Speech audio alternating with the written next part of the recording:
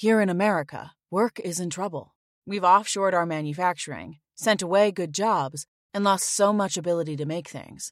American Giant is a company that's pushing back against this tide. They make high-quality clothing, sweatshirts, jeans, dresses, jackets, and so much more, right here in the USA. Visit American-Giant.com and get 20% off your first order when you use code STAPLE20 at checkout. That's 20% off your first order at American-Giant.com, promo code STAPLE20. Welcome back to another volume of truly disturbing tales from Reddit. Today we're going to be narrating 3 new unsettling stories, taken directly from the platform. I encourage you all to sit back, grab a snack, and enjoy these terrifying personal accounts. Now, without any further delay, let's jump right in.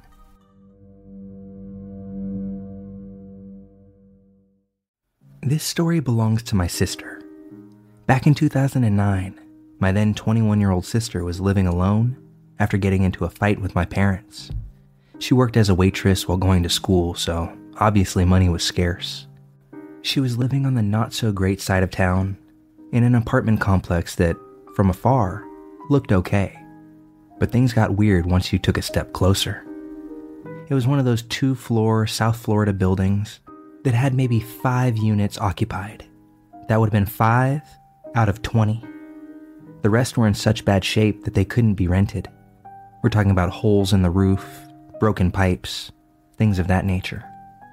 One night, my sister is getting home around 11 p.m. after her shift was done, and she notices this old van parked in one of the spots next to the stairs that she would have to take to get into her apartment. I guess natural instincts kicked in because she decided not to use these stairs, instead using the other set of stairs on the other side of the building. She had to walk across the entire parking lot to reach these stairs. But as she reaches the other stairs and is heading up to her apartment, she looks back at the van and realizes that there's 2 people sitting in it, just sitting there in the dark, looking directly at her. She gets the feeling that now's a good time to hurry up and sort of sprint to her apartment. By now, she sees that these 2 men have gotten out of the van and they've begun running up the stairs next to their van in what looks like an attempt to catch her. Her apartment is so close to those stairs that by the time she's near her doorway, the men are only 2 flights from her, a mere 15 steps if we're being generous. She turns around and begins running back towards the stairs that she had just come up from. By the time she's heading down, the men are still in hot pursuit and gaining steps on her. She knew that she couldn't run back across the parking lot because they would have caught her eventually. So instead, when she hit the landing at the bottom of the stairs, she headed towards the back of the building, hoping to jump a fence or find some other means of safety. When she hits the corner of the building, she realizes that unfortunately, the fence was way too high, and she obviously wasn't going to make it. So scanning her surroundings, she spots all the way in the corner there's a big dumpster that has a lock on it. She runs towards it, hoping to use the dumpster as a ladder, and then jump the fence from there. But just as she reaches the dumpster, flings herself on top of it, the entire lid collapses under her weight, and she falls into the dumpster. As her body comes to rest, she can hear the guys turning into this area and saying she must be inside of one of these apartments. It's important to remember that they were abandoned, and some didn't even have windows. So they start calling out to her, telling her to present herself, and that she shouldn't be scared. She's inside the dumpster, holding the cover up with her hands from the underneath, making it look as if it were closed. They get near it. She can hear their steps. But since the dumpster appeared locked, I guess they didn't even try to pull up on the lid. It was this innocent lock holding this thing together that saved my sister's life. Had they pushed the whole thing up, it would have fallen apart, and my sister would have been exposed and been victim to whatever they had planned. They went inside all of the apartments. She could hear them rummaging. The whole thing must have gone on for 30 to 45 minutes before the guys eventually gave up and left. My sister didn't move, though. She stayed concealed in that dumpster until the following morning. She got out once she heard cars and saw the break of daylight. The van wasn't there anymore. And within the day, my sister no longer lived in that apartment. She quickly squashed whatever beef she had with my parents and they allowed her to move back into the house that afternoon. I love my sister dearly, and I'm very glad that she kept her wits during this whole encounter. Instead of just giving up when she fell into that trash receptacle, she kept her cool, and I believe that that act is what allowed her to still be here with us today. And although she's never verbally said it, I feel confident in saying it for her. To those two guys from the van with subpar hide-and-seek skills, I'm glad you never met my sister.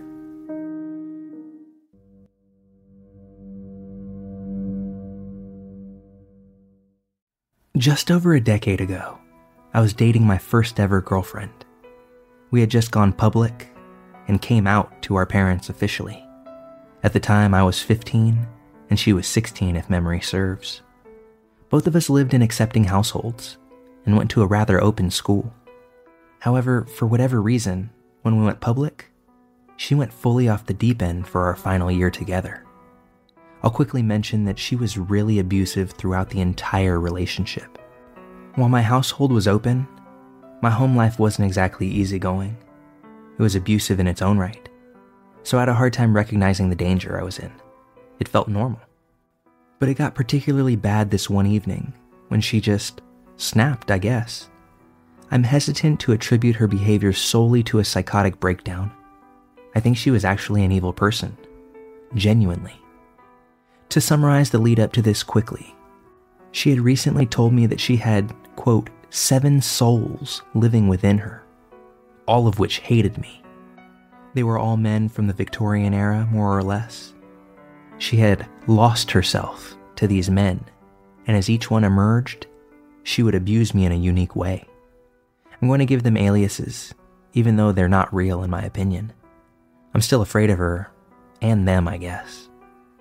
Duke liked to choke me in my sleep. Harold hit me. Hans would try to cut me with knives when I was sleeping. Theo would ignore me and give me the silent treatment. Gerald would force himself on me while I slept. Tim would pick apart my appearance and bully me. But Alex was the worst. And he was the entity I had to deal with the most towards the end. Alex was the one present this evening. He'd play Paranormal Activity and torment me with the creepiest shit you've ever seen. He would sing in the corner of the room in the dark, mutter to himself constantly, smile at me while saying things like, "You'll die soon," or "You don't have to fear me when I'm unarmed." He was also into knives and sharp things, never self-harmed, but would often try to harm me. He'd also convinced me that if I ever left him, he'd kill me. I was 15, like I said, so I believed it. You may be wondering at this point where our parents were in all of this. My parents had just freshly divorced, and custody was being settled. I stayed at my partner's place on the weekends and during some weekdays due to it being, quote, safer. Things were so messed up in my own. Say goodbye to your credit card rewards. Greedy corporate mega stores, led by Walmart and Target, are pushing for a law in Congress to take away your hard-earned cash back and travel points to line their pockets. The Durbin-Marshall credit card bill would enact harmful credit card routing mandates that would end credit card rewards as we know it. If you love your credit card rewards, tell your lawmakers, hands off my rewards. Tell them to oppose the Durbin-Marshall credit card bill. Life's better with American Family Insurance because our home policies help protect your dreams and come with peace of mind. Save up to 25% by bundling home, auto, and life. American Family Insurance. Get a quote, find an agent at amfam.com. Products not available in every state. Discounts may not apply to all coverages on an auto or home policy. Discounts do not apply to life insurance policies. Visit amfam.com to learn how discounts may apply to you. American Family Mutual Insurance Company, SI, and its operating companies, American Family Life Insurance Company, 6000 American Parkway, Madison, Wisconsin. Household that it genuinely seemed safer at the time. This is also where my hesitancy comes in with the legitimacy of their psychosis. Whenever their parents were around, they'd snap right out of it, like a light switch. They could turn the crazy off and on just like it was nothing, which makes me think they did this with the intention of harming me, not as a cry for help. Fast forward to the afternoon that it all happened. My final straw. We were downstairs.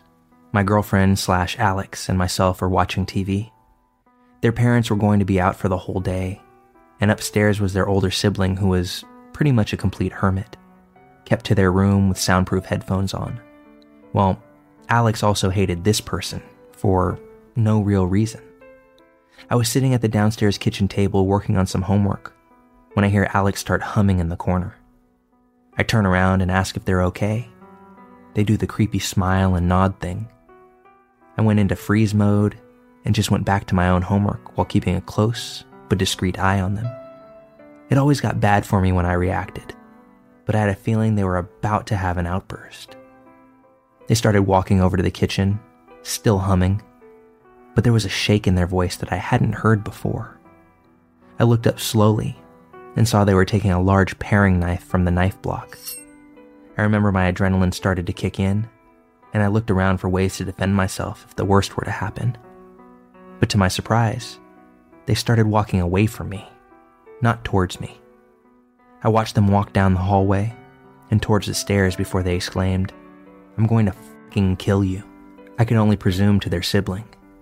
Something came over me, and before I knew it, I was booking it up the stairs trying to stop them as they started running, knife in hand, up the stairs.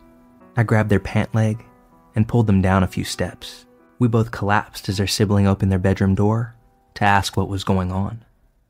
Alex at this point turned around and struck me with the knife, leaving a gash on my arm. I retreated back downstairs as they calmly called out to their sibling, "Nothing, just tripped. I'm okay, but thanks for checking." I ran to the kitchen downstairs, texted my mom to come get me, and began cleaning and bandaging my arm. Alex returned at this point, and as soon as we made eye contact, they dropped the knife. They walked into the kitchen and sat on the floor and started singing to themselves while rocking back and forth. I was stunned, literally going into shock. I stared at them, bloody tissues in hand, and informed them that I was done with this bullshit, and I was going to wait outside for my mom to come get me. They began crying through the song like they were singing, still smiling like a maniac. I never went back after that. I broke up with them over the phone. They sobbed and told me they'd get rid of their, quote, souls, and that she still loved me. But I didn't listen. I just hung up, and that was that. She even dropped out of school. Never saw her again after that. Years later, I found out that she started dating this friend of hers who I was also familiar with as a teenager. Then found out she was cheating on me with them for the entire time of our relationship. I've tried to feel bad for her for years, but honestly, I'm still healing from the several attempts at my life. It's hard to feel bad for an abuser, let alone an attacker.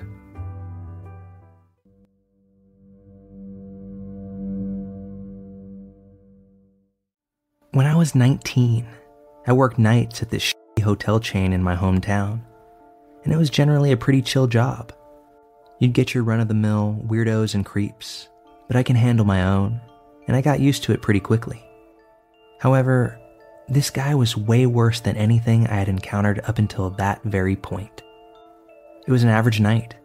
I spent it checking guests in, doing laundry, stocking supplies, etc. There were 2 sets of doors at the entrance, the inner ones being locked after the night shift starts. But this dude shows up about 3 a.m. and rings me through the lobby phone set between the 2 doors. Immediately, before I can even get my customer service voice on, he starts frantically demanding I call medical transport, which I didn't really know what he was talking about, but I try to help him the best that I can, asking questions, things like that. Eventually, I just let him in so I can get a better idea of how I can help him. But when I do, his whole tone immediately changes. He starts speaking in this monotone voice and has this sort of dead-eye stare. I've never seen eyes so void of all emotion. And not to mention, he had no visible physical signs of injury. At all. Obviously, I was freaked out, but I tried my best to carry on normally, asking him more questions. After the first few questions, he stops answering completely and continues his stare. I just keep repeating myself over and over, but all he's doing is staring right through me. At this point, I'm pretty fed up with what's going on, so I say, "All right, man, I'm just going to call 911 to get you help."